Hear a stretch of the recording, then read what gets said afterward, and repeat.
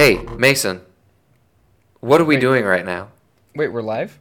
Yeah, I mean, yes, now. Oh, okay, sweet. So, last episode, um, with the foresight that comes from existing in the future, uh, from a certain perspective, we're able to know the last episode got turned into two.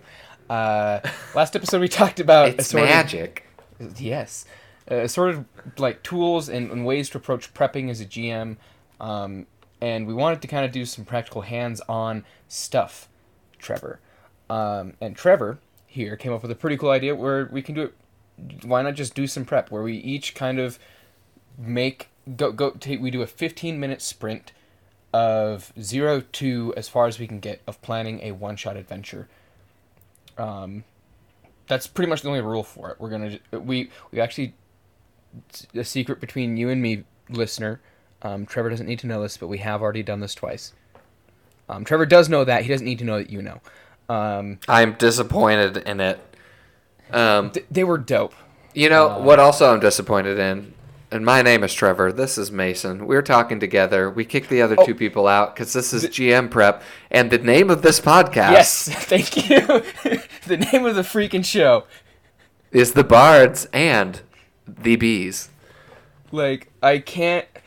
It's funny to put in the jingle, which, sadly, that was going to be in a live episode. But that was actually one of the episodes we lost the audio from. I'm going to love putting that in there every single time. I'm also going to be very ashamed every time I have to put that in an episode because I'm the one that has to do it. And so I should easily be the one to remember to say the name of the freaking show. So, anyway, this is The Bards and Bees. We're going to talk a little bit about what a reasonable GM would need to prepare to do a one-shot. We will probably largely be coming from the point of view of Dungeons and Dragons, but Mason in particular has a lot of experience in other systems. So his could be focused in many different directions, and that might be more useful for systems agnostic people. I have largely played in 5th edition, so mine will probably be more focused in that direction, but D&D in general would be the area I could point in pretty easily. Yeah, and the big thing is we're not going to be like, drawing up stat blocks. Like, what we're going to do is we're going to do this 15-minute sprint where we come up with the concept of what we want to do in this one shot. And then we're just going to go back and forth and talk to each other about what we would need to do to get it to the point that we can run that session. Mm-hmm. And like we said, we had recorded this episode already, but due to my superior knowledge of the internet, I managed to corrupt most of the audio and only get 30 minutes out of the 90 minutes we recorded. Now, in fairness, you didn't corrupt any audio. You just used up all of the cache in Chrome. Yeah, that's fair. But so we took 15 minutes, and in the lost recording, Mason came up with a pretty sweet one-shot that had like modern day / maybe early 2000s teenagers finding something creepy / extraterrestrial in the woods, and then having to figure out if it was real, and then figure out a way to convince an authoritative figure that what they saw was actually real. So, like, having to gather evidence and kind of this adventure arc of where they see this creepy thing at the beginning of the adventure, then have to figure out what it is, then have to convince people that what they saw is real and deal with it in some way. All while maintaining the illusion that they are definitely at a sleepover at a friend's house and not way deep. Yeah, not getting in trouble with their parents. Yeah.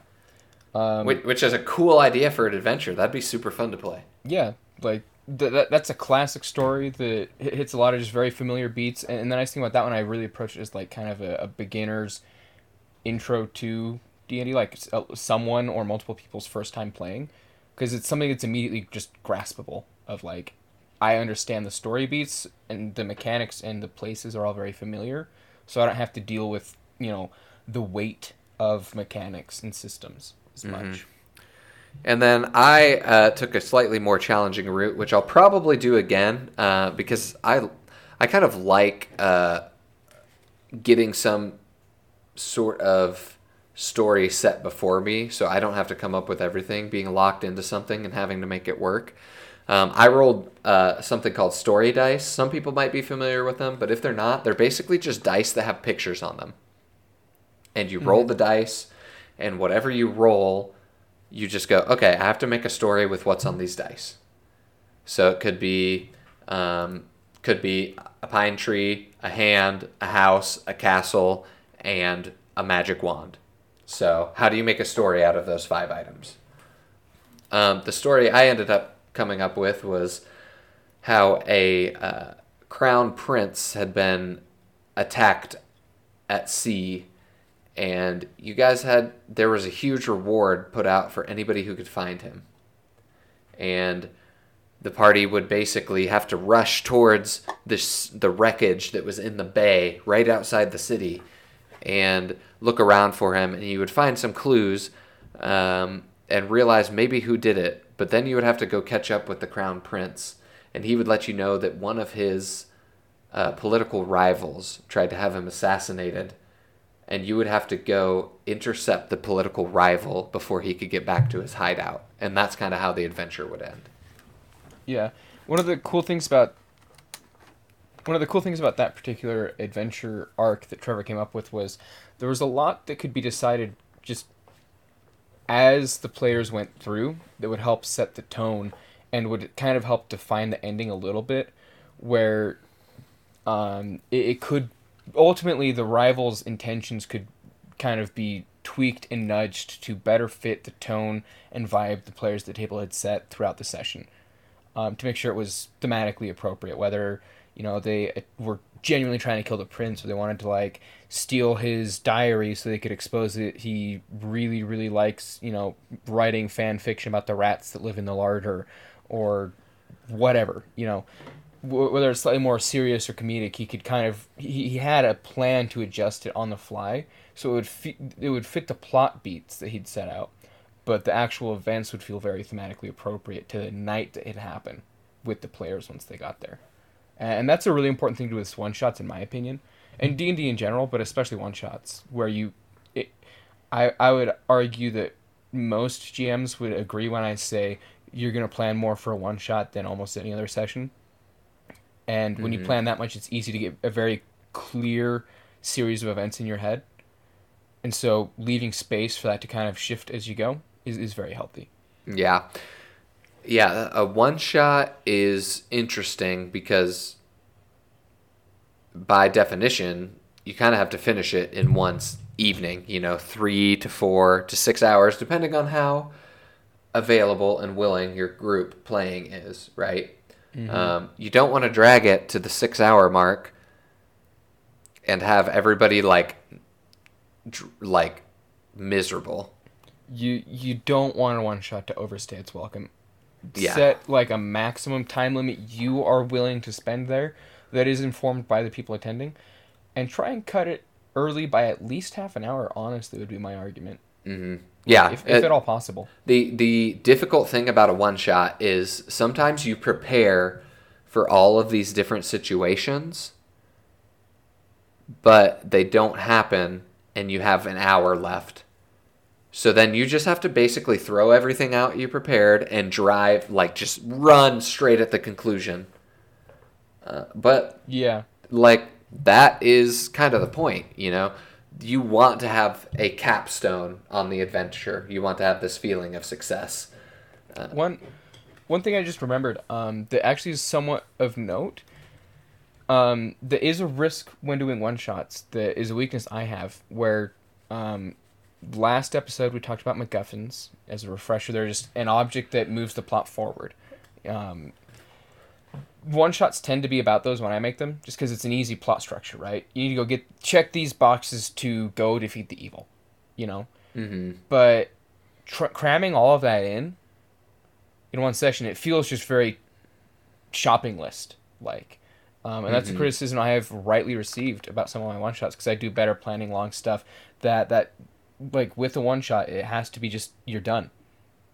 I have had plenty of one shots that have turned into 3 session arcs. Oh yeah, definitely. You know, that 3 session arcs are a lot more comfortable for me. But if it's just we're doing this for someone's birthday, and we have 4 hours, it's very easy to plan out this very big thing and then just run out of time, and so then the pacing feels all wrong. And so leaving yourself room to strip stuff out and make it streamlined and feel like an actual game and be fun as opposed to we're doing chores is important. And that there's an art to it, and you're gonna fall a little to one side of the balance or another sometimes, and that's okay as long as you're aware of it and trying to adjust. Yeah, and part of the reason we wanted to do this 15-minute challenge is we're talking about GM prep, but we talked about like big, like philosophical, overarching ideas about prep. We feel like this would be a more tangible way to see how both of us prepare, and we both prepare in very different ways. Just a heads up, people think differently about different things. And if you think one way versus another, that's fine. You just need to hone in on how you think and figure out how to make that work for you. Yeah. And so we'll kind of run through, we'll give each other 15 minutes to just brainstorm an idea, and then we'll talk about how much prep time they would need after that 15 minutes to actually get this ready to play. And like what tangible things we would need, whether that's maps, whether that's NPCs with backstories, whether that is mechanics ready to go, character sheets, monster stats, players. yeah, like what kind of things we would want to have ready to feel comfortable to run it, because we want to give the listener something tangible to think about while running. You don't have to use all of these ideas. Some of them might be complete hogwash to you. But if something here sticks with you, that's kind of what we're hoping for. Yeah, and one of the other things we're going to highlight is, we talk a lot about where we're going to prep the things we're bad at, right?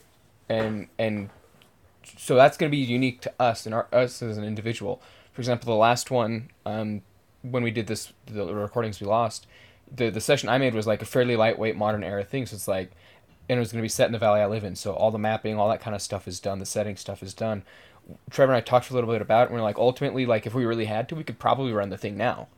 More prep would make it better. Here's how, right? And that's another thing to think about when you're prepping as well, is how much are you going to get out from where you're working? And that's something we'll probably talk about more at the end of this as well. So something we haven't done this recording session is, do you want to just roll initiative to see who goes first? I was going to say, let's just get into it. I think we've discussed the concept thoroughly.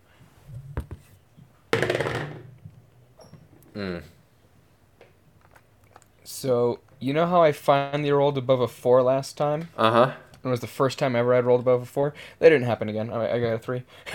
Well, it is impressive because I got a 2. So see, like, it looks like we'll be going in the same order. The way you approached it, I was like expecting you to say, nat 1, and that would have been at least like comedically appropriate. But no, nat 2 is like almost more insulting when it's like, yeah, that's funny. Okay, let's get going. You got a timer for me? Since it is your turn to go, we'll get this timer started and just kind of talk us through your process, keep a stream of consciousness going so we can follow along. Yeah. Ready, set, and go. Alrighty, so, especially when I'm trying to do something on a time crunch, one of the things I do is I'm going to get a soundtrack going. It's just going to get me in this sort of vibe. We'll talk more about it later, but I sent it over your way, Trevor. Copy that. I'll open that. So, we'll skip you can skip the first one, just because it's the title scene. Title sequence, yeah.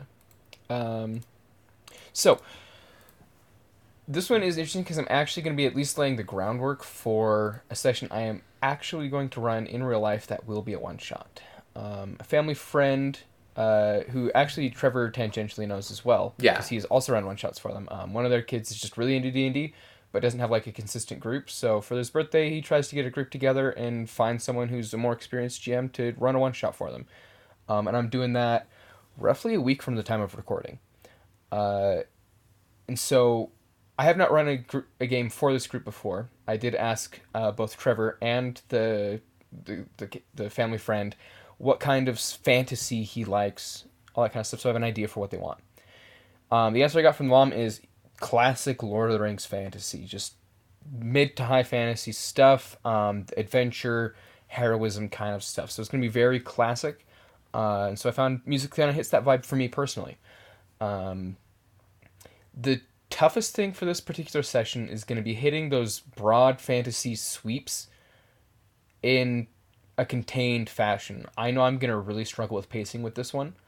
And so the biggest thing I want to get nailed down is the plot points. Classic fantasy, it's going to have combat, it's going to have, some nobility interaction stuff. I can deal with that on the fly, no biggie.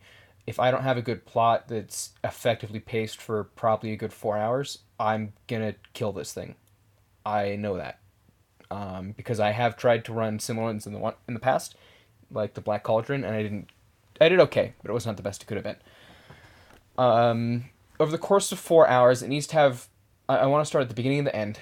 It needs to have a really strong opening that sets the themes, and a climax that is effective, punchy, and just feels appropriate to end the session.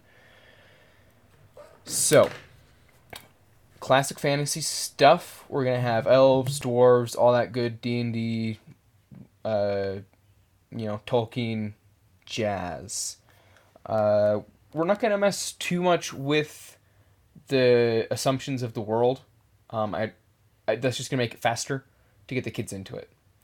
So we're gonna have dwarves in the mountains that are bitter with the elves, etc., etc. I'll probably kind of keep it somewhat lighthearted. Start them in a city that's human run metropolis style thing, and maybe try and offer them one or two different contracts that kind of end up being that are seemingly unrelated but end up in the same place. I actually really like that. What I'm going to do then is there's going to be another adventuring party that they're going to see at the beginning. Maybe that I'll establish like some of the characters as rivals, have them butt heads a little bit. They're going to take the other contract and kind of cross paths from time to time. It's like, what are you doing here, kind of thing. I think that's really, really neat. It gives sort of a side antagonist the whole way through that is not like the actual big bad guy. They can I can use that second party to help impact the pacing, right? This is going to be really important because I said pacing is going to be important. Having tools I can use to leverage that is going to be very, very helpful for me. So I have a secondary party of adventurers that also these are inexperienced players. If I throw something that's too hard at them, I can get some NPCs in there to help them out, as opposed to just fudging numbers. And then that's going to lead to interactions at the end of combat, some boasting and some chafing there between the two parties, some conflict that is not violent. I think that'll be cool. I have 2 contracts that they need to be able to pick up as sort of heroes in this town, wherever they are. They need to be dangers to the town. They need to be just classic heroes. So that's pretty clear. I can have one be... I want them to be different, though, as opposed to just, go kill this thing or this thing. Kill a dragon or a manticore. That's lame. I want them to... This will be kind of the point where the players pick what adventure they want to be on, what they want the theme of their interactions to be. Because it's going to end up at the same end point, right? But the journey there is going to be completely different. So one, I think I want to start as a mystery, where they're doing a lot of investigation, talking to people,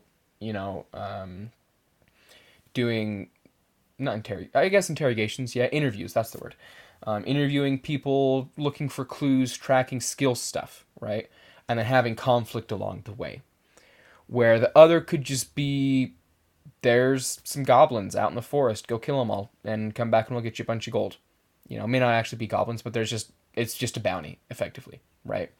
And they kill the bounty, and then along the way they find something else out, and they have to go that way. And so that's kind of their first 2 sections. The 2 kind of crossroads they see. The mystery should in some way tie to the bounty, right? That's gonna be kind of the convergence point. It can either tie to the bounty or the next step. The next step I think will be the classic sinister thing beyond that.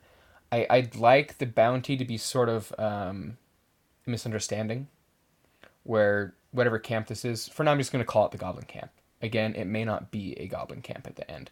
But there's the Goblin Camp out there. They're being blamed for, attacking trade caravans and the like, right? And it's disrupting the town. They need some medicine for a disease or whatever, right? Um, the goblins aren't the ones attacking that. And so either path is going to find that out and see, oh, there's a bigger problem. We need to solve it. Who is attacking these caravans, right? The mystery will probably be that someone's, son was escorting a caravan and he's been missing. And so they're going to go find the son. Next step after they find out, oh, the caravans are missing, what is next? I said there's a disease or whatever. I'm just going to run with that, right? Because I need to get this done fast. I'm going to run with that. There's a disease in the town that's been cropping up over the past couple months. It's starting to get worse, and they need this medicine really badly. We're going to go with the classic evil wizard up in his tower, kind of set back in the mountains behind the goblin camp, right? He's doing some magical plague experimentation type deal using people who get lost in the woods as his unwitting experimentees. And he's shifted the blame onto the goblins for the caravans, but actually he's looting them for just more alchemical ingredients and also to keep them from curing his darn plague, gosh darn it. I'm always tempted when I do a wizard's tower to do like an illusionist deal. I don't think it'll work well for this one. Because it's a one-shot, I can't afford to have the players feel like they have lost the avenue in which they're supposed to go, right? That's going to be another pacing issue I need to avoid. So I'm going to say hard rule, there are no illusions in this tower. There will be traps, there will be other stuff going on, but there's going to be no illusions in this tower. And so ultimately it's going to kind of end in a dungeon crawl. The cool thing though is I can kind of have two different dungeons softly, right, prepared in my back pocket. One for the players that are doing more investigation stuff. One for if the players do more combat stuff. It'll be a mix of both either way. But I can basically have kind of a selection of rooms prepared that I want to pull from to ensure that pacing feels good, right? Because I keep saying I want that pacing to feel good. If I kind of freeform this dungeon where, they're going up his tower, say there's 12 rooms in total. If I come in with 20 rooms prepped, and I can kind of guess and feel how long each room's going to take, then I'm very prepared to make sure that the ending is completely solid. Because even if it drags at some point in the middle, as long as I have a really strong ending that feels appropriately paced and a good beginning that feels appropriately paced, the whole thing is going to remember very well to the players and to me, which is, I'd like to have good memories of this. Call me selfish. That's not quite enough stuff. I feel like there needs to be a beat somewhere in the middle, and so they're going to find out there's a wizard, probably from like the goblins. They may have been raiding the caravans after all, but maybe they're doing it for the wizard. Whatever, right? And then the mystery points somewhere deeper in the forest. I want them to have like a skill challenge to get through this forest. I want it to specifically be like a skill challenge. Just as another kind of puzzly thing going along the way there. I think that's going to be important for the pacing and just keep it fun as opposed to, and we go to the tower, because then it's going to feel very suddenly we're at the end. The tower's going to be building up to it, but I want there to be a little bit more of an approach there. How am I on time? Oh, sweet. I got lots more time than I thought. Okay, so I know my really strong, right now, I know my beginning. I know I need to do more with this mystery section, but that's an area I can pretty easily design later. I want to figure out more of just my outline, right? I want there to be a little bit more cross happening, and I need to figure out what's going on with this rival group as well, right? Now that I have this tower, this dungeon they're going through, if I have this rival group, they're going to be in the dungeon as well. I need to make sure that's designed in a way that it's not just, well, now we're with these other four people the whole way through. That's going to be very awkward. So I need to have probably multiple ways through this dungeon. I'm going to kind of talk through the shape of this dungeon more. It's feeling more and more like it's going to be probably the second half, I would guess, of the adventure. And I think I'm okay with that. Yeah, I'm okay with that. So the second half of this adventure is going to be in the wizard's tower. I want it to be big enough that there's multiple paths through it. That way they can encounter this rival group. But not feel like they're obliged to stick with them. Although they could choose to cooperate, and that's great. But if they decide to go their separate ways, they need to be able to actually progress independently of one another. I think that's important. So we're gonna have the main entrance, and since I kind of said it's hidden in the mountains, there'll be like a side cave that goes through there, right? It's the wizard's back door, so to speak. And so there's gonna be kind of two different dungeons, like I mentioned already, that will actually let the players choose a bit more of the way they want to go. You know, you can go in through this cave where there's gonna be more monsters and the like, and you're gonna have to like navigate in the dark and with climbing up, gaining elevation. You're gonna end up skipping like the first 2/3 of the tower, get up to the guy's inner sanctum where he's got all of his experiments. You see all the kind of open books with his diary saying how evil he is and what he's planning to do with this town once they've fallen under his plague spell or whatever. And then the first half is kind of this navigating the kind of botched experiments as this wizard just sort of uses a floor as his lab, and when he's destroyed it through just experimentation and as opposed to cleaning up, he just kind of magically levitates it up and slaps a new floor on there and then keeps going. I think that kind of tells a lot about this wizard, where he's sort of haphazard, or she, just they. The wizard is just sort of haphazard about the way they do things, right? Very experimental as they go through. There's going to be some weird monsters in there and in the cave, right? The wizard is going through the cave at some point. Which is cool. That lets me do some fun things with the combats, with the puzzles, with the challenges. I can have some non-threatening but challenging things like slimes and the like that will corrode their weapons or whatever. And so it's like, oh, now we're in the dungeon, have to find weapons.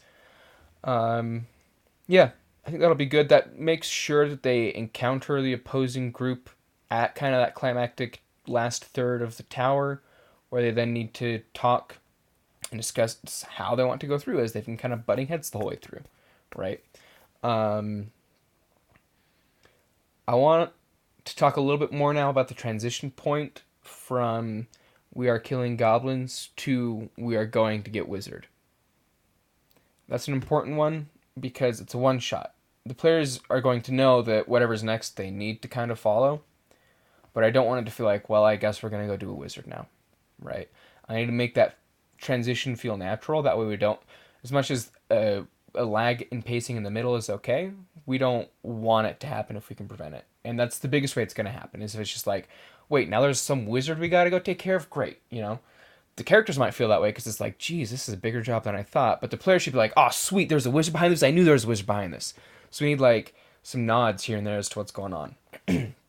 I think something along the lines of the goblins are weirdly better equipped than normal, but not just like, oh, they have, awesome weapons or whatever. It's like, why is this, why does this hobgoblin have the cloak with the patches you can throw animals off of or whatever, and it's like the cloak of useful things. And it's just like, there's a patch for horses and rope and arrows and just random items you can throw off of it and add to it, It's like, why does this guy have this item? Why does the hobgoblin have this item, right? I want to throw a little bit of that in there, where they just have, almost all of the goblins have some random trinket that the wizard paid them with, because this wizard's haphazard, right? They don't have necessarily gold, they just have stuff that goblins might want, right? Just a shiny magic thing, whether it's a ring that they just buff it up and ice cream comes out or whatever, But some of them will be useful in combat, so it's like these goblins are kind of not what we expected,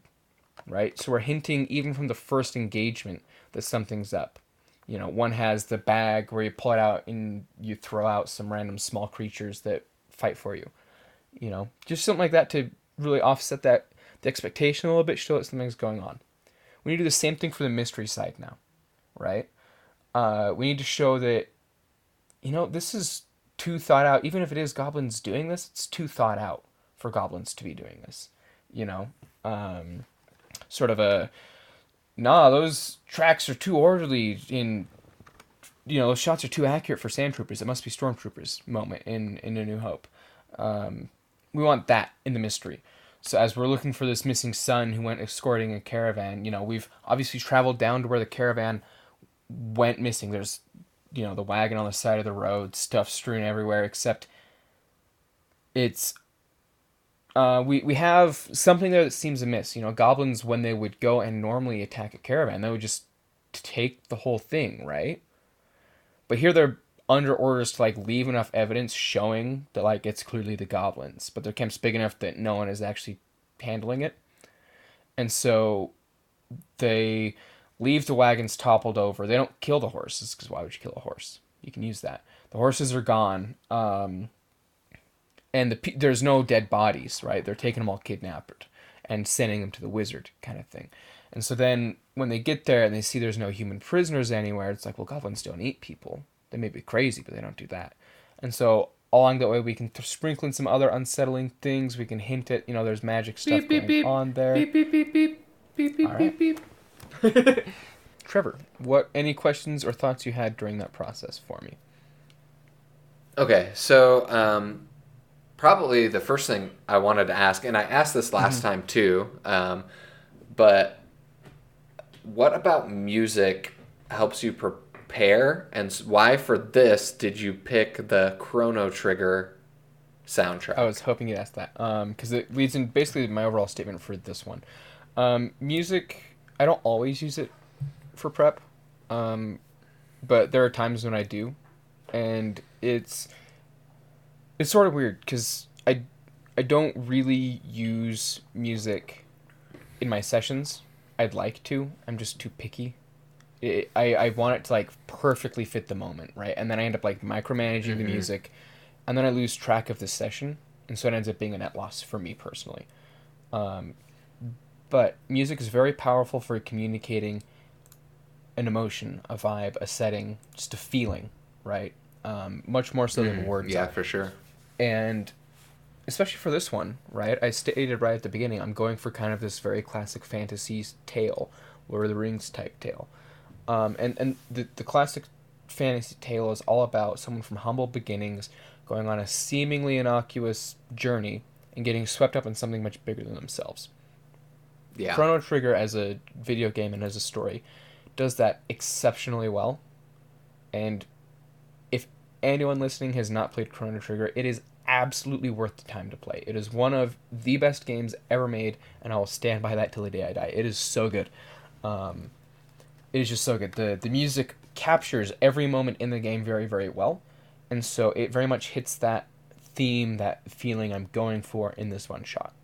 And so it kind of helped you get in the mindset of we're telling this story. Yeah. And kind of put you in the mind space to prep this content. Yeah, basically, last time we talked a little bit at the end where you and I, Trevor, have hit a point of proficiency in game mastering where we can kind of set our subconscious on a task and let it do that and chew on that for a while. Right? Yeah. What music lets me do is it lets me hijack whatever else I've had my brain working on all week and just gets it right to the point of what I'm doing right now if I get the right music going. It kind of allows me to leverage that in a slightly more conscious way. And bare minimum, if I don't have a thought I'm thinking on, I can just listen to the music and empty my head for once in my chaotic life, because my brain is very bad at that. And music is one of the ways I can force it to just kind of chew on something without actively having a line of cognitive thought. The other question I wanted to ask is, you're running this for kids. So what is there any difference in your prep when you're running for a younger audience versus a more adult audience? That's a good question, and I'm going to say in general, no, when it comes to a one-shot. Where I'm doing a longer campaign, maybe. For one-shot, right, you can't leave a lot to nuance, otherwise the player's not going to pick up on something they need to be picking up on. For example, I mentioned, we need to really handle the transition of there's a wizard now. On the break, I realized that what needs to happen, just because I'm going to be eventually planning this out and running it, is that basically the wizard needs to do something to the party to make it slightly more personal and strengthen the resolve. Again, another classic fantasy thing. But that's going to let the party know that this problem isn't going to go away, and you have to go and intercede. And so, for almost anyone, I would probably do that. If I were doing like a longer campaign prepping for kids, there is going to be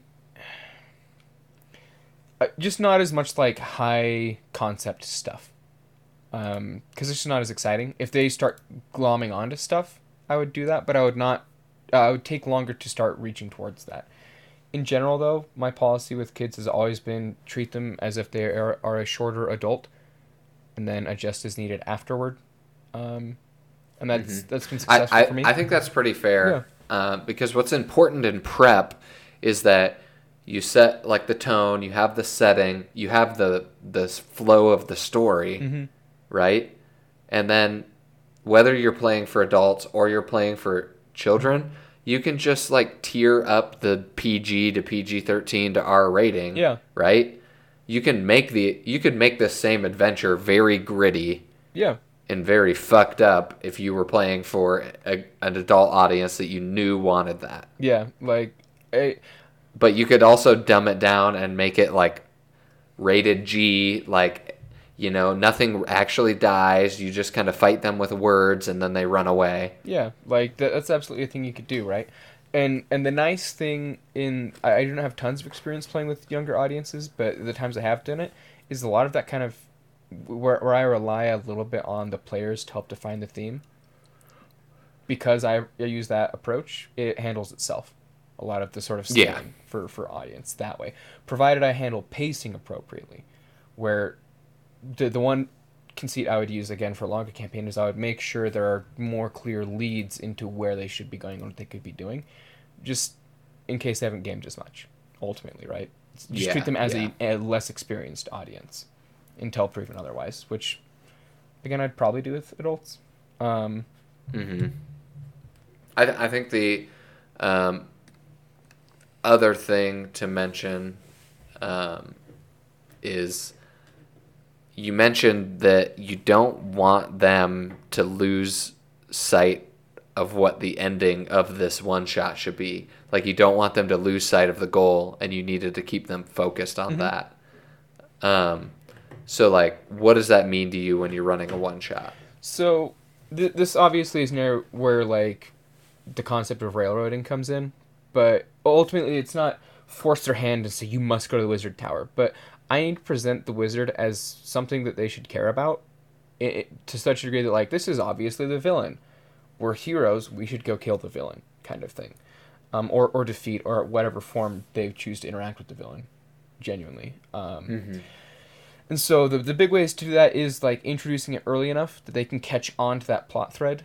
Make sure it's kind of present throughout the entire campaign. Where there's just something amiss. These are not just average goblins. This is not just an average disappearance. That way it sort of is not necessarily immediately clear, but easily assumable that there is more going on than the goblins. That way when they when they accept the quest, the players already know it's going past the goblins. And they're excited to see what that is. And so you sort of bait that out so that is the adventure, is figuring out what actually is happening. The goblins are a known thing, something is behind them. The journey of this is to find out what that is and defeat it.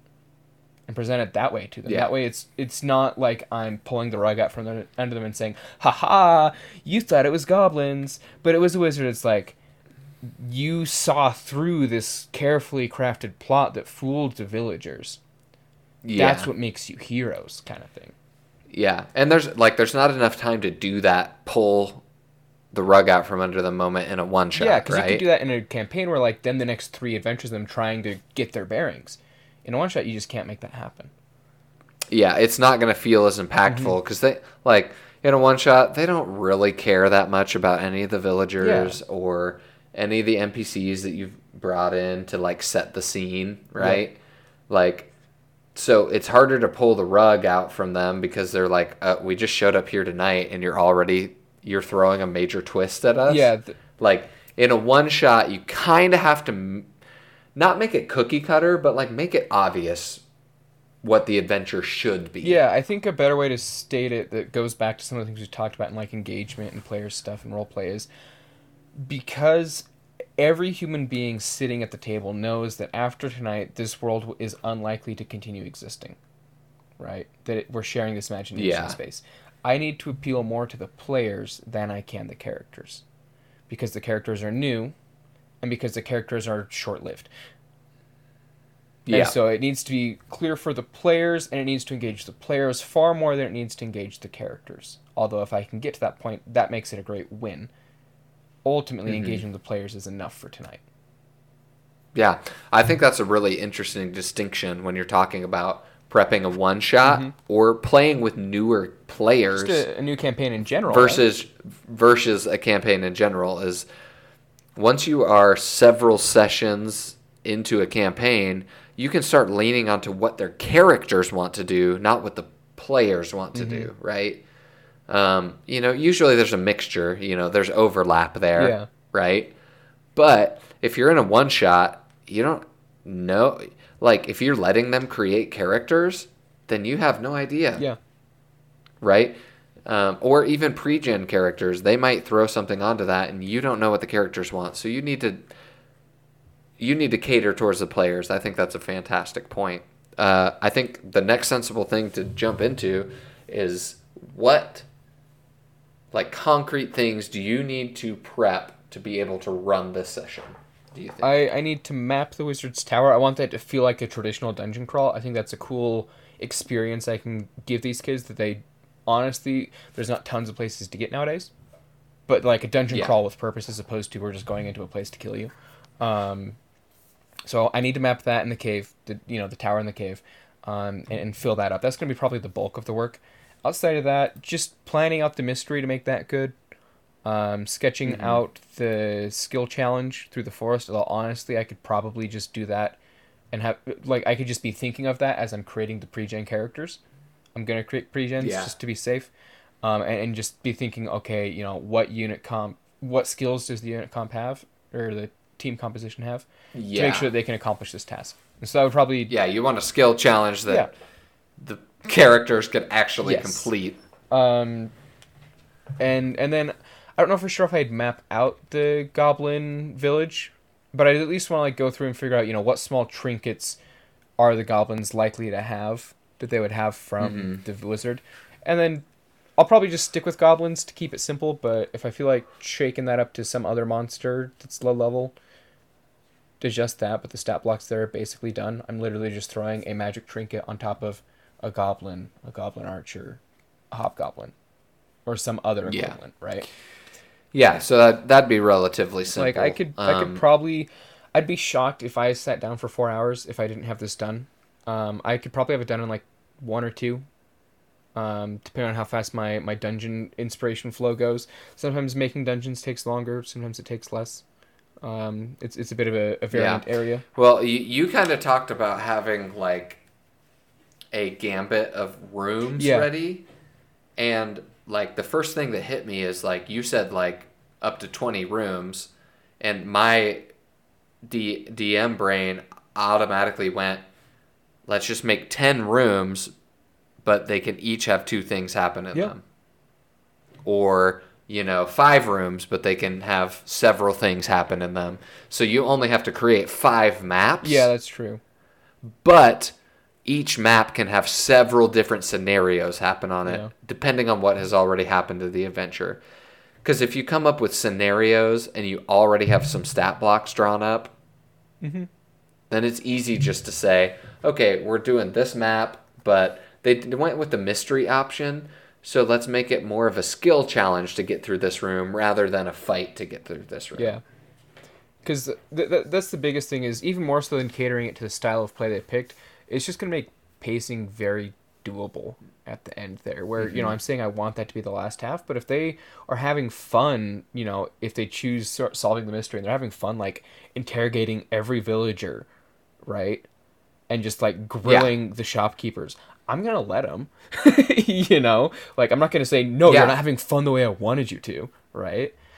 and that's the hard part sometimes about being a GM, is just being adjustable. Yeah. So you may prepare 20 rooms for this dungeon, but your group of players spends all of their time in town, and then they find the clue, and you only have 30 minutes left. So they just have to go to the tower and fight the wizard. Yeah. And that's fine, as long as...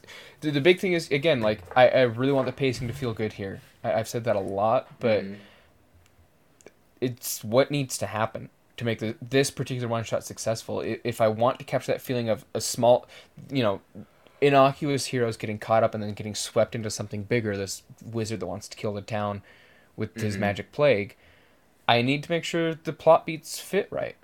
The story beats and the progression feels appropriate. And that's going to require a lot of flexibility on my part. And so planning that back half really well so I can adjust it to whatever it ends up looking like is going to be the bulk of the prep. But I would guess 2 hours would be very comfortable. I could probably do it in less or more. But that'd be my general kind of assumption as a block of time to plan that. Okay. Yeah, so that gives us a couple ideas, kind of a look into, hey, I have this specific idea. I need to get this rolling. I need to run it for this kind of group. And that kind of gives a good starting point. And depending on your skill set, you may have to prepare different things than Mason would have to prepare. For me, I would also focus on maps for that Wizard's Tower. I'd want a couple cool maps for them to run through. Yeah, like you want to have like a couple, like a highlight kind of at the middle third, and then the top itself to be like a really neat area. Yeah. And then I'd probably want a couple cool NPCs for them to run into in the town. Yeah, that would be like... when they're interrogating. And some clues. I'm not good at mystery. Mystery's tough. So I would have to come up with the clues that they could find ahead of time. I can improv the situations that those clues are around, but I would need to know what the clues are. You know, is it that they find a mysterious vial? Is it that several townsfolk have gotten sick and all have the same symptoms? Right? Mm-hmm. You know, I would need to have a hardcore idea of what the clues that they could find are to be able to run the mystery part successfully. Because I would need to know where to steer them. Yeah, the mystery for me, I've run a few mysteries, and it depends. If I'm feeling on point the week before, I just kind of need to know what the mystery is, like just the kind of bullet points of like, this is what happened, who did it, and how, and then I can usually kind of fit it fairly well in, throwing in like a couple of key points. Like I'd want to have a key point that shows that, yeah, I'd want to have basically two kind of clue types, clues that go to goblins, clues that then indicate that there's the wizard. But I could make it happen okay, especially where I'm happy to make that fast or slow pacing wise. I don't know if I'd go all in on like planning out clues hardcore. I'd treat it more like a lightweight mystery, sort of an extended skill challenge type deal. Yeah. But yeah, I would still need some planning. I will admit that. Okay. Well, I think that gives a good idea, and this would be a fun adventure to run in a low level setting, and just kind of say, hey, there's some goblins getting up to shenanigans, and then explore how more is going on behind the scenes than is obvious. Mm-hmm.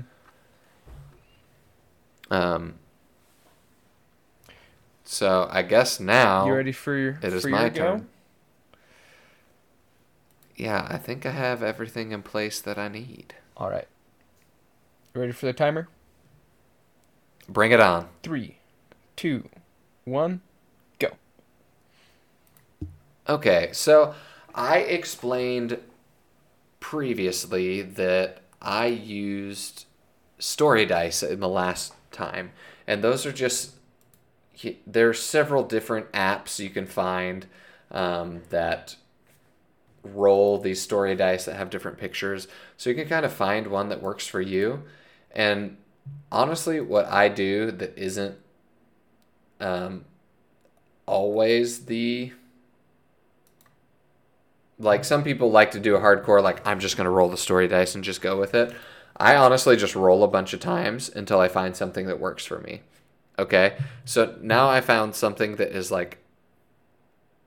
generic enough, but I think works in a fantasy setting. So I have a moon, a star, like a teepee or a camp, a world, and a plant. So I am going to go off of that and try to make a story based off of that. And I'm just going to go in a sequential order. So moon, star, camp, world, and plant. Some sort of new growth. And so this can be a little weird, but just kind of start riffing on those things. When I prep, I talk to myself a lot. I write a bunch of ideas down. I think about things. So what first comes to mind with moon is either it's nighttime, or there's werewolves, or there's vampires, or there's something sketchy happening at night, right? So to me, when I'm thinking of a one-shot adventure, there needs to be an obvious thing for the adventurers to look into. And so I'm generally going to be playing D&D, so I'm going to be doing some kind of fantasy setting. So I'm going to say that the adventurers find themselves in a town, and something weird is happening at night, every night. And poking around in this town, they start to find that there's evidence of this thing, that people are talking about it. Now, with a star being the next token, my immediate reaction is to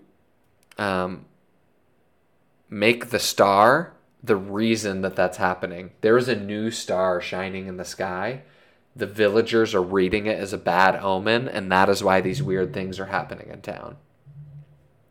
So right now, I'm just setting out the bullet points of the campaign, and that or the one shot, and then I'm going to walk back and add more detail. So we got the moon, we got the star. Now for the camp. Now I'm going to say that there's some sort of settlement outside of town that is creating this effect. And this effect shows itself to the villagers as a star in the sky, but it's actually causing them this physical, magical, whatever problem. So evidence will eventually lead the party outside of town to possibly explore this camp and see what's going on. So then there's a picture of the world, and so that makes me think about like how more things are interconnected than we tend to believe they are, right? So this is a bigger theme. So maybe these creatures, this group, is taking advantage of a phenomenon that's happening in the larger universe to gain something from this town, right? So what are they going for? And then there's some sort of new growth. And to me, that means that the adventure can end in several different ways. There's either a new understanding that the townsfolk have with the weird camp that lives outside of town. This new camp that lives outside of town, the adventurers decide to side with them, and the village eventually fades away, right? So there's this kind of dichotomy between the encampment outside of town and the stereotypical medieval village. And the adventurers could maybe side with either one. So is the group like the growth at the end of the adventure and understanding between the two, one winning over the other because they learn the secret that's happening? So now I need to go deeper with all of that. So I'm going to walk all the way back to the beginning and go back forward. So we have the moon. Something weird is happening at night. I'm going to say that every night, one of the villagers walks out and goes to a specific spot in town and does something weird. Whether that is like bring food or bring gold or bring resources. Like they're doing something that obviously this other camp can take advantage of, right? So maybe they're walking to the outskirts of town and just literally like dropping out food. Or something that this other encampment could use. Or like praying to some weird god that nobody's heard of. And then there's the star. There's this weird effect happening in the sky. This is something that the party would also see, but maybe not be affected by because they're not from around here. They haven't been here as many days. So what would that effect in the sky be? I automatically think of something like the Aurora Borealis. How scary would that be for a medieval village to see that all of a sudden? And that's also something that magic could obviously have an effect on. Then the next thing I jump to is, what is the encampment? What is outside? Are they orcs? Are they goblins? Are they some sort of otherworldly creature. In my mind, I want to make them some sort of druid circle. Because that would be more interesting. That could, like, in my mind, druid circles don't always have to be good, right? So it could be a druid circle that is fighting this village that has recently set up shop near them. And the druid circle wants them not to encroach on the wilderness. So they are infecting them with dreams through this effect and making it harder and harder for them to live here. So this interconnectiveness, which is the next dice, this picture of the world, this is where we have like the central tension. It's between this druid circle and this newly formed village, which I've just now decided is a newly formed village, right? So then the adventurers have to figure out, are they going to broker peace? Are they just going to ice all the druids? Are they going to tell the villagers it's hopeless and they need to leave this place that's cursed? And then the end of the adventure is kind of the resolution and like saying how the area changes based on the adventurer's decisions. Like, this would be an interesting one shot with the ideas I've laid out so far to kind of have an epilogue and say, because of the decisions you made, here's what happened to this valley. And that would be a great introduction into a campaign. That would be a great way to introduce people to Dungeons and Dragons or any other tabletop game, in that, the world is alive and reacts to how they act. So that would be a really good, to me, this would be a good setting to try and like bait a group of my friends into playing a longer campaign with me. So what else do I need to expand on? I need to know what specifically is happening to the villagers at night. I said they're going to one specific spot or doing one specific thing that's kind of weird, and people have started noticing that. So I need to hone in on what that is and how the druids are gaining from that. So I would maybe make it that the villagers are sleepwalking at night and doing stuff to revert the area back to its natural state. So the farmer just went out in the morning and plowed his whole field, and then at night he sleepwalks and like messes up all of his plowing and kind of tumbles it back over and tries to make it more natural. All of those rocks that he took out of the field and put in a pile to make a fence, he goes and throws all of those rocks back into the middle of his field. And then he wakes up in the morning and is like, just yesterday this was plowed and I don't understand. And then the adventurers have to like try to figure out what is happening. So now that I have basically everything I said so far is the background story. So how do now I need to speed up and figure out how the adventurers are actually interacting with this.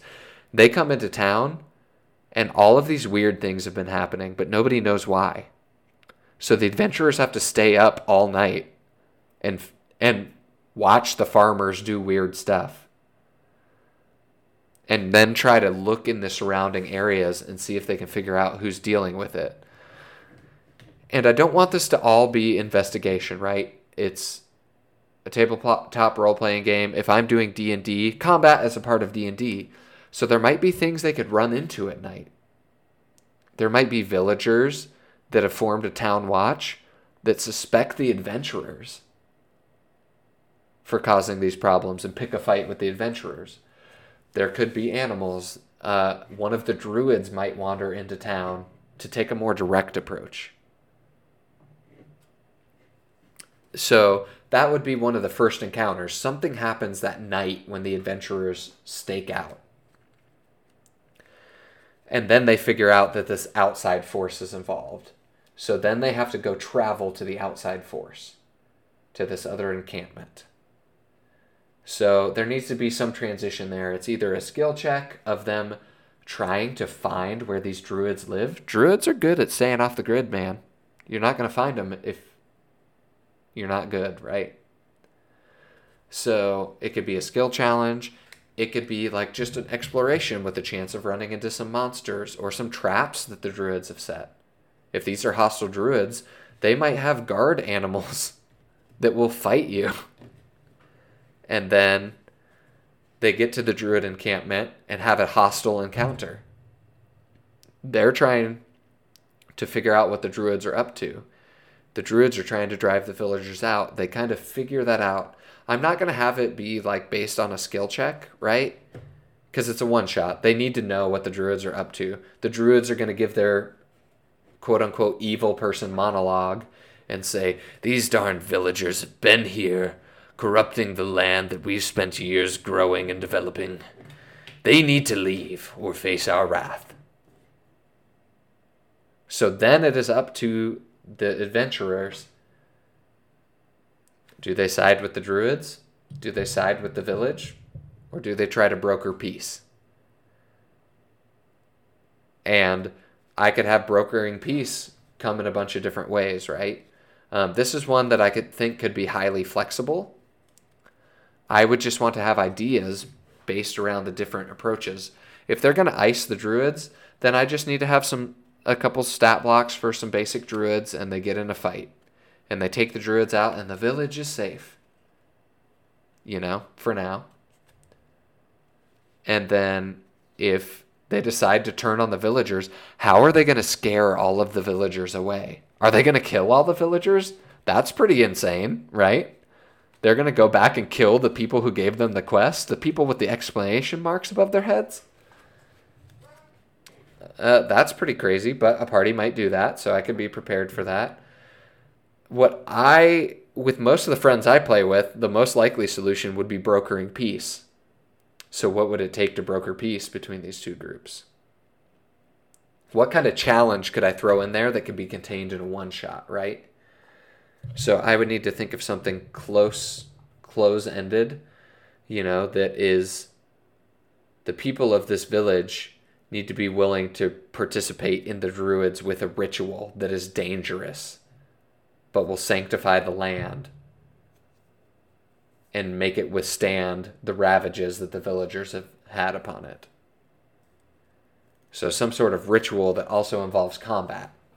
I think that would be a good way to kind of end it in the diplomatic terms. The druids will be there. The villagers will be there.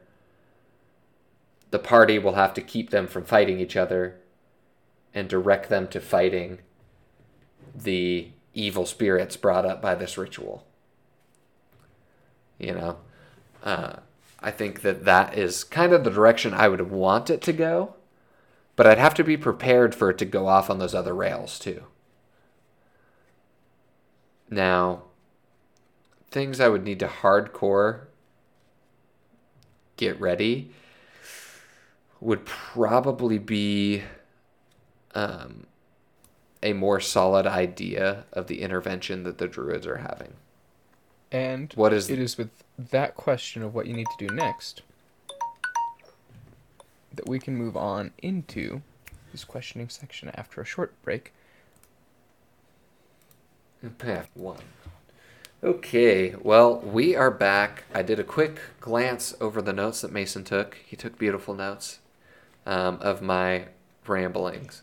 But, Mason, are there any questions that you have for me based off of how I ranted through prep? Yes, you know it. I asked it last time. I'm going to ask it again and see if your answer is different. But it might be. Yeah. You prep, especially right here, in a fairly cyclical manner, where you just kind of go through, you get your bullet points down, and then you flesh them out, and then you flesh them out, and then you flesh them out. First question, is that a way you prep normally for like a non-one-shot session? So, yeah, I find that I have several spaced out ideas, and then I have to figure out how the heck they all work together. So then I back up and I go back through them again to get the finer details, to interconnect them. And then sometimes I hop back and forth between ideas, but usually I go, okay, this, and then I go back to the beginning and go, does that still make sense based on the changes I made at the end? Because sometimes I get so focused on one bit that then I go back to the beginning and I go, oh, since I decided to do that there, it might be smarter to change the beginning now. Yeah, that's a good policy. Like I do a similar thing, right? Where I'll create all the vague things and kind of flesh them out, but I don't do it in as clear of an order sometimes. Like I went through beginning to end with mine, but then I bounced around once I had that. And I think that's something that I do more specifically with the story dice. Because I had them on my screen right in front of me the whole time. So then I was like physically called back to them by looking at them visually and going, oh, okay, so does that still make sense? That's helpful, though, like this does it still make sense thing, because like by the end, right, of mine, where I talked pretty early on of having that rival party, by the end I really didn't talk about them as much, and so I need to go back and make sure they're still relevant at all, right? Or even if I still want to do that kind of thing. Yeah, and if they're not, like, okay, cut them out. And if that would still be a cool story beat, then figure out how to incorporate them all the way through. But it's a thing that still needs to happen, where otherwise it might have gotten dropped off, if not for me thinking like, oh, I need to go through all my stuff again. So that's an important thing. Like that's especially for like something where you need it to be a lot more tight. Like that becomes more important, right? Where you just have one thing to do. You need everything you're doing to matter more. So another one that I wanted to bring up, this one you mentioned during the break, just as we chatted a little bit, like it was a tough one, especially compared to last week. Last week he had some very literal, like physical nouns and the like. This one it's all very abstract. And so the difference here is he spent a lot of time, like roughly the first half, I would say like 8 minutes or so, just going through kind of like what each thing meant and then clarifying those. But then once you got to that point where you knew what each thing meant, it was pretty fast to just start firing off the actual plot of the adventure that the players would be going through. Do you feel like that was the case? That's what it seemed like from my end. Yeah, and that's something that gets very interesting about prep is sometimes the more like generic, vague work you do, the easier it is just to launch in and figure out the details real quick. Yeah, like I've always called it kind of just creating context, right? Humans are good at just once they have a context, at just understanding that thing and making it happen. Where you know it's that inside joke where it's a really funny story, but then you tell it with anybody that wasn't there for it, and it just dies because explaining the context that made it funny just kills it, right? That context can prop up your prep. Yeah, so I was very abstract in the beginning of this. I was just like ranting ideas that I had, right? But that helped my brain go, how do all of these ideas actually make a story that is good, right? And like, not that this story is insanely insightful or smart or witty or new, but it's a story that makes sense based on the context that I gave. There's a village with something weird happening. Okay, something is actually, like, obviously acting upon the village, right? So what is the thing acting upon the village? It's druids. The druids don't want them there because they like nature, and these industrial humans have come in and are destroying the nature around them to create agriculture, right? That is a trope. It's classic.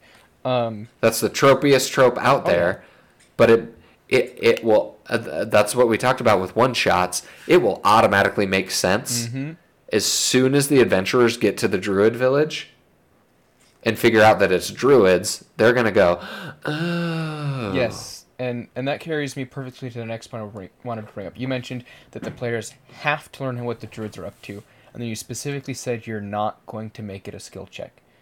It will be revealed to them. I did a similar thing where it's like, I have to make sure they find out the wizard is doing it. It's not like if they get in, and I didn't say it back then, but what that means is at no point am I going to say, here's 8 places where they can make an intelligence check and find out if there's a wizard. There just needs to be evidence, and the players are either going to be told or just know from the copious amount of evidence that something else is up. So for both examples, the wizard and the druid circle are pivotal to the story that we are trying to tell. Those aren't optional. It's not. Those, if you're playing a video game, those are the cutscenes. those aren't the vid docs that you have a chance of finding throughout the level. Like, the vid docs add, or the extra features, the Easter eggs, the articles or artifacts, whatever they get called in whatever video game, those are the bonus content. The cutscenes are what you absolutely have to know to move the story forward. Now, and that is unequivocally true for one-shots, and it's typically true for longer campaigns. One note I will say is on a longer campaign, either of these stories could instead be like a subplot or the plot of a campaign, but not every session is dedicated to them, right? And so, you know, like I said, they're in a longer campaign, I could have that moment where there's the goblins and there's a couple hints that something's up. And if the players don't get it, guess what? The plague is still around. Something will eventually lead them to the wizard.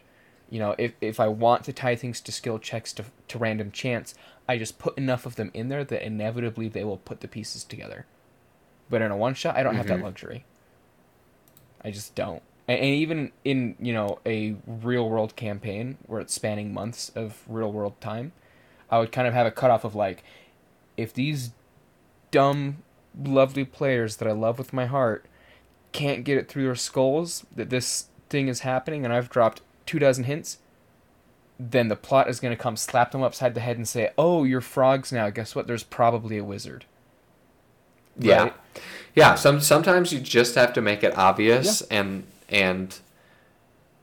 that is going to be more engaging for the story than being this perfect, subtle thriller manipulator. You know, sometimes that doesn't always come across because you have perfect knowledge about what's happening behind the scenes, and the players don't. Exactly. Yeah. So if they're not getting it, that means you are probably being too vague. So you might have to be more dramatic than you think you need to be to get the point across. So with this druids thing, right? I initially said that I would want the villagers to do something vague, like, you know, maybe go unplow their fields or give some valuable resource back to the druids. What I think would be more engaging and more obvious is a villager goes and chops down a tree the day before. Mm-hmm. In the middle of the night, that villager literally carries logs back to the tree. Yeah. And all of those logs form back into the tree, and the tree is there again.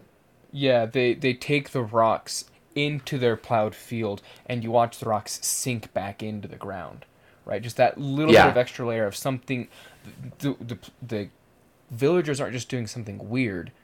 They're doing it, and then something magical is happening to hint that there's a cause. There's got to be something punchier, right? It can't just be, oh, they're doing a weird thing in their sleep. It's got to be like, they are obviously undoing the work that they just did that day to really drive the point home that these druids are mad that they're messing up the environment around them. My next question... So, because, like, how weird would it be to, like, literally watch a villager, like, take split logs and put them back together like a puzzle piece, and then just watch the tree fuse back together? Well, that's a pretty good signpost that something supernatural is happening beyond just sleepwalking, right? Because that is a risky run the other way, where, like, they could be like, oh yeah, something weird's going on, but it could also just be like, this town's insomniacs, and they sleepwalk, and they just always have, and they're only just now realizing it, where now there's magic involved.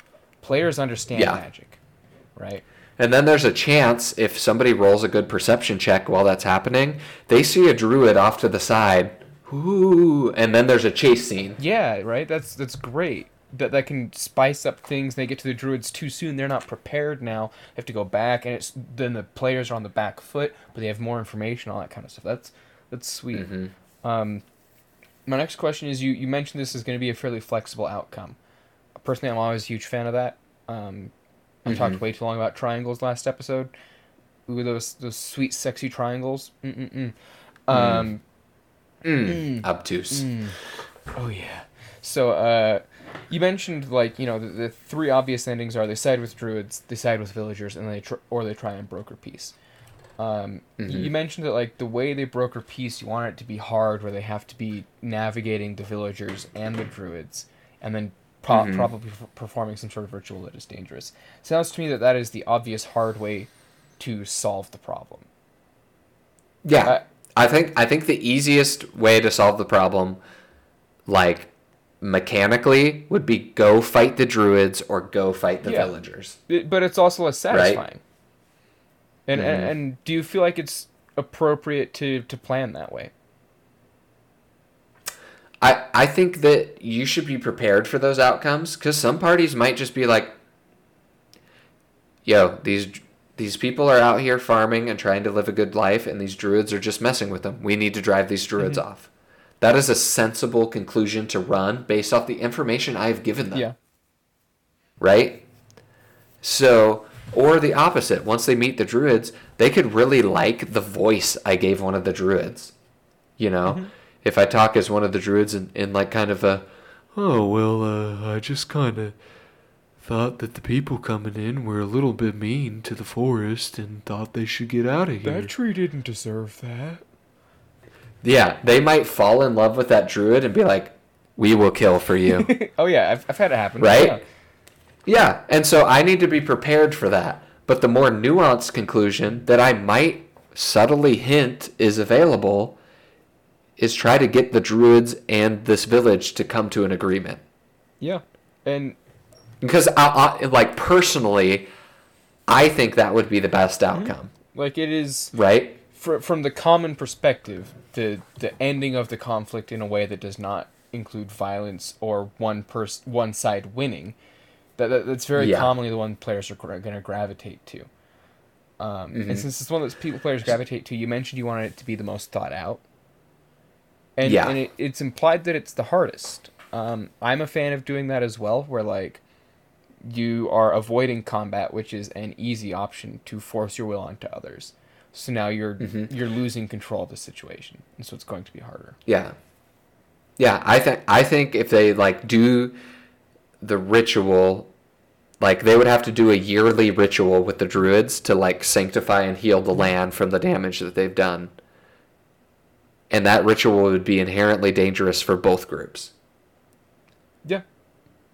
And they'd both have to be ready for that. And they would have to either gather dangerous resources or XYZ. So the Act 3 might not be fighting the druids or fighting the villagers. It might be going with one druid and the hunter in the village to go get this very rare resource to do the ritual. Yeah. And you have to keep both the druid and the villager alive, because if either one of them dies, both groups are going to fall apart. Like, they're going to fight. Yeah. Like, that's a really compelling ending.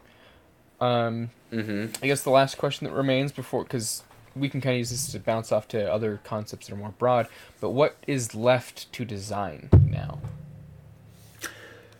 For me, this is very open-ended, which in some ways is very good. Because for maps, what do I need? I need some sort of village map, and I need some sort of forest map. They don't even have to be good. Because if it devolves to combat, then I just do I have 2, maybe 3 maps prepared. That's easy. That's not going to take me any time. I can find those online, or I can draw them myself if we're playing in person, right? So I've got that squared away. I might want to have a couple random encounters for them to run into while they're either searching out what's happening at night or on their way to go find the druids. You know? What is leading them towards this druid village? Is it that they're chasing a druid? Is it that they're looking around in the wilderness and something keeps impeding their way, so they have to keep going that direction, right? Yeah. They keep running into illusions that turn them around, so they need to fight through the illusions. Or it might even be a combat that tries to drive them away, right? So those are the things that I would prepare. Some encounters to make this world feel a bit more alive that could be quickly dealt with, because I don't want them to eat up a bunch of time. The main story is the conflict between the village and the druid circle, right? Yeah. So I don't want those to eat up a bunch of time, but I do want them to set the scene, right? Yeah, would you consider if you used like a skill challenge for that travel to have sort of if they fail the skill challenge, then they have a random encounter that taxes their resources, but then leads to them to the druid circle anyway? Yeah, like basically, I wouldn't want to have more than one encounter Mm-hmm. between them and the druid hideout, Yeah. right? Because then it's gonna take too much time, Yep. honestly. Because they need to get there, right? So maybe if they fail the skill challenge, they run into one of the druid's traps. So then, bare minimum, I need to come up with one druid trap and one weird thing they could run into the village that has nothing to do with the druid's influence. They run into a group of villagers that are just up to something shady that has nothing to do with the adventure and is kind of a red herring, right? Mm-hmm. Yeah. Um, but I have to make it obvious that it's a red herring. Yeah. You got to be careful with those. Yeah. So how much total time do you think you'd need to get this prepped and ready to run? I probably need an hour or two, honestly. Yeah, I was gonna say Because the same. I have a pretty solid idea. I need to find a couple maps.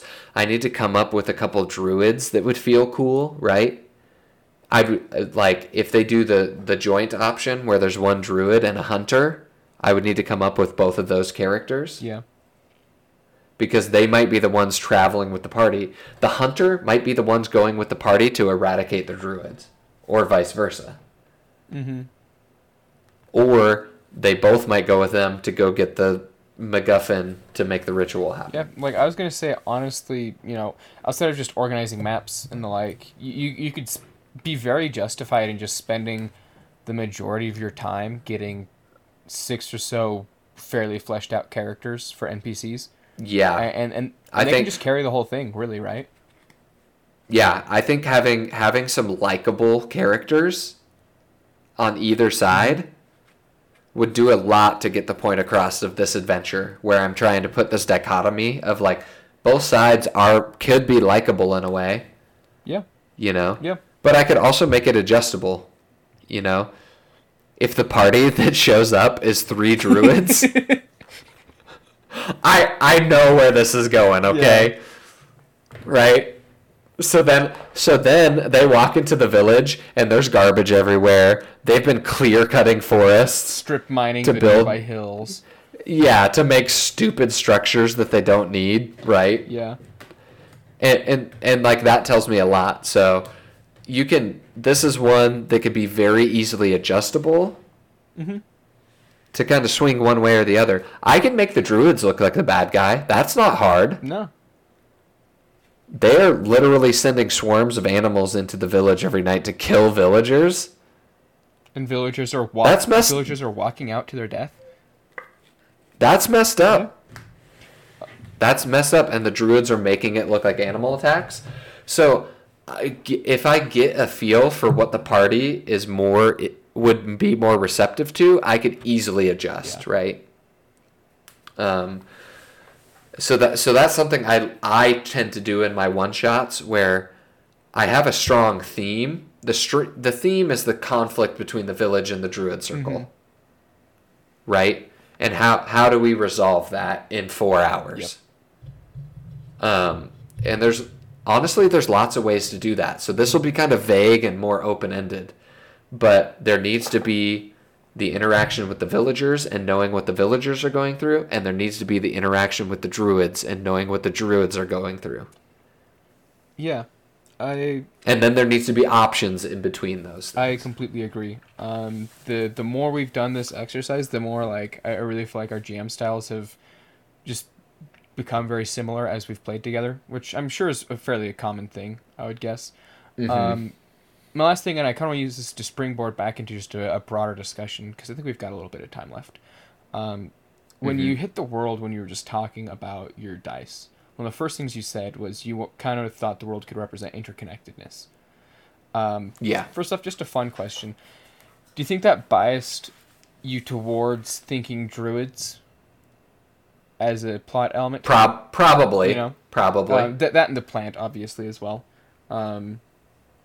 But just curiosity there. But we tend to hit on that as part of the prep fairly common, I feel like, as a common thread, is just find the way things are connected. That's gonna show you where you can take that next step to. How does the moon lead into the star? How are the goblins connected to the wizard? That's how the players are gonna experience the game, right? They're gonna see the elements you've put in there, and their brains are gonna reach for cause-effect relationships and ways to connect everything. And ultimately, I think I've asked this before, but like that interconnectedness is really important to establish for a new game. But as you play a longer game, you can lean on the interconnectedness of the party. Do you agree there? Yeah. Yeah, and I just came up with a new idea while you were talking about this, because I kind of brought up the star, like this Aurora Borealis effect. And something that would really sell home the interconnectedness is when they find the druids are really literally doing the ritual that summons that sky effect. Oh yeah, that's perfect, because then you see and then they interrupt it and it stops. So they know that the druids are doing this, right? And you can hit that again when they get back to town, because they're like, there'll be people like undoing the things because they've woken up partway through the ritual, right? As opposed to in the morning. And so you can, in case there's any doubt, you can like hammer home. No, you're right. You are correct, player. Thank you for paying attention, kind of thing. Yeah. So that'd be something. They interrupt the ritual. The druids have a chance to explain themselves or defend themselves, depending on what the players decide to do. Yeah, like the more connected you can make aspects of your game, the easier it's going to be. Last time we did this, I did that kind of supernatural thing in modern-ish era, and part of the reason I picked setting it in effectively in my hometown is because then everyone I would be playing it with has been there, and I can rely on their actual experiences in that town to do a lot of map making, orienting stuff. I don't have to, when they say, oh, we're going to the library, I can say, this particular library in town is the one you go to. You've at least walked by and then you don't even have to make a map, because if all of those people that you're playing with have been to that library, they know exactly what that library looks like. Exactly what the library looks like. 100%. And I can rely on that so much to make it feel so much more real for them in a way that matters, as opposed to a way that, vivid description is like, no, I know this library, so I can tell you there's these back rooms we can go to, and there's computers there. And as a teenager, where I don't want my parents realizing that my phone, is somewhere it's not supposed to be or whatever, because they have that tracker on there, and I told them my battery died, right? I can't Google that. And so I have to go into the library to do that Google search on this cryptid that I think I saw, or whatever, Yeah. No, like, that's something that is very important for prep, is like knowing your audience. And if your audience is a bunch of people who are generic nerds, then make your stuff broad and tropey. It will be easier to draw them in. They can connect. They'll have an instant understanding.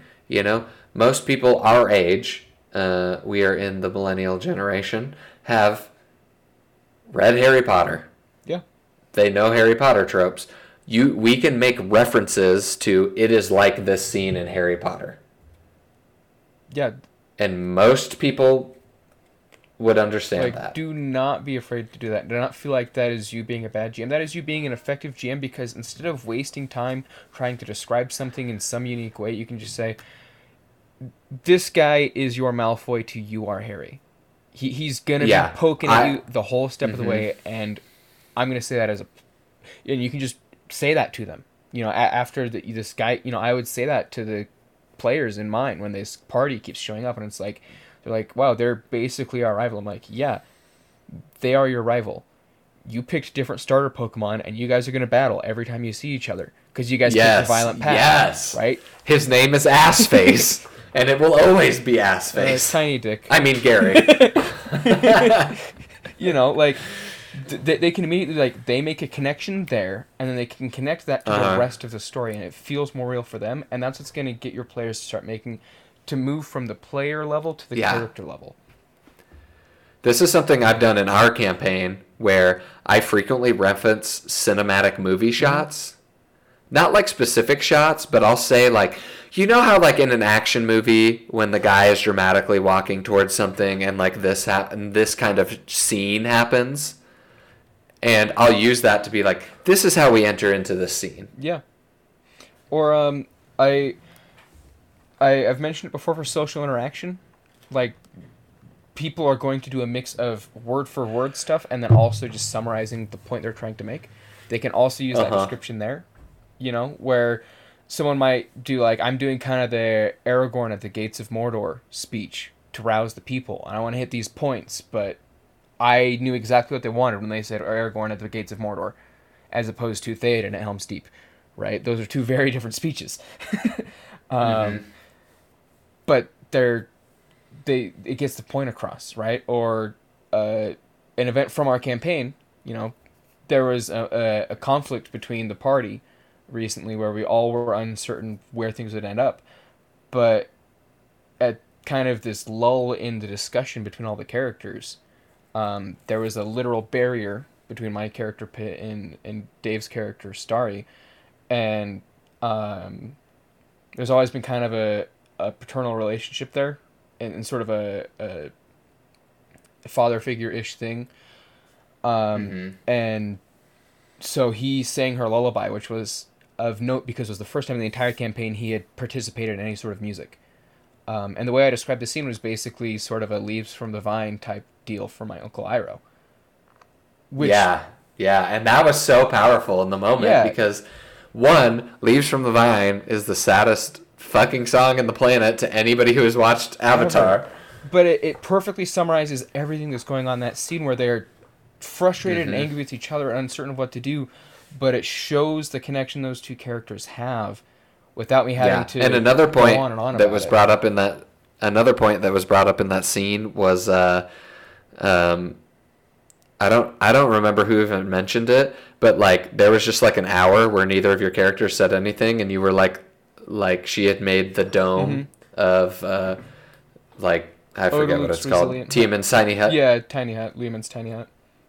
Liamon's tiny hut, and you were on the outside of it because she didn't give you permission to go in, and somebody equated it to like in Final Fantasy games when there's like a rest sequence, and they do the do do do do boo do boo do boo do, and it shows the camp, but I pictured like a bubble with the Staria inside of it with Pitt leaning on the outside and like the moon going across the sky. Yeah, but it captures the feeling of that scene without us having to spend thousands of words trying to explain it. Yeah, you can literally just say it's the video game Final Fantasy rest sequence, but here is what the silhouette is as the moon goes by. Yep.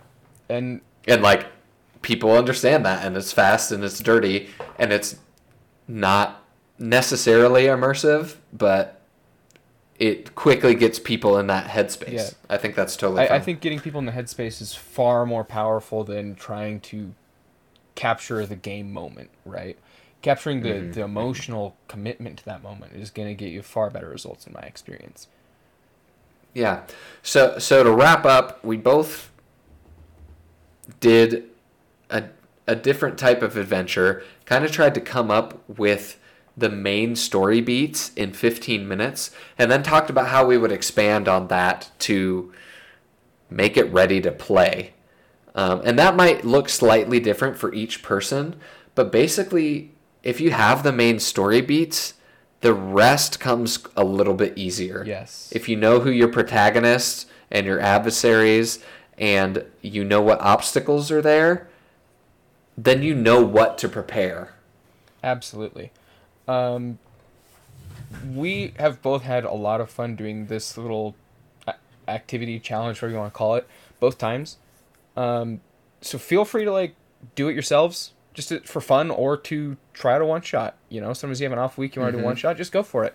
Let us know how it goes. If you want to run either of the things we came up with, do it. Make it yours. If you're like, that's a cool idea, run with it. Just do. Yeah, totally steal either of these, because I would love to run Mason's or mine. I think they would both be fun. Like, they're both really cool. You know, I'm looking to try and steal from Trevor's for the one I'm going to be running next week. You know, because hey, steal things. Do it. It makes your games better. No, it does. Steal ideas, but not like corporate espionage. Basically, mine is, the movie Avatar or Cowboys and Indians. Yeah, it's a classic tale. On a smaller, more local scale. It also has like elements of Seven Samurai, and is it Hateful Eight? It's like the cowboy remake of that. Yeah. Not Hateful Eight. There's a cowboy movie that's effectively the same thing. Yeah, like right. It could go either way, and that's really sweet. If you want to see us do more things like this, let us know as well. But let us know how your activities go. That'd be sweet to just hear what kind of ideas you came up with. Yeah, we'll have links to our stuff in the podcast descriptions. So reach out to us. Right now, I believe our email is on there. And as we get more sophisticated, we'll get updated on there, have more social media stuff. I think our Twitter is on there too. It's not super fleshed out at this point. But as we get in contact with more people, we will make more efforts. Just like we talk about with GM prep, that's kind of how we're going to handle this podcast. Yeah. We're going to do the amount of work that we need to do to engage the audience. Right now, the audience is mostly us. And I can say we engage ourselves a little too easily. I can brag and say I've listened to the most number of episodes because I've listened to all the ones we've released at least twice. From the editing process. But also, if you have other prep things that you do that we didn't talk about that you think are cool, share that with us. We eat that crap up like all the time. Yeah, our ultimate goal would be to share some ideas about the outlying stuff that happens in tabletop gaming, how to prep, how to think about it, how to create group dynamics that are healthy and good. But also we would like to have interaction and be able to have a community to banter back and forth with, because it is so much easier to gain ideas and to learn about things when you have people to bounce those ideas off of. Yeah, we made this to talk with people about the games we love, and if there are people out there that want to talk with us about the games we love, even better, right? That was effectively the stated goal. We want to talk with each other about this, and if other people want to join in, sick. Well, that's about all we have for this week. Thanks for stopping by, listening to the Bards and Bees. Hope everybody has a good week. I think you're all beautiful.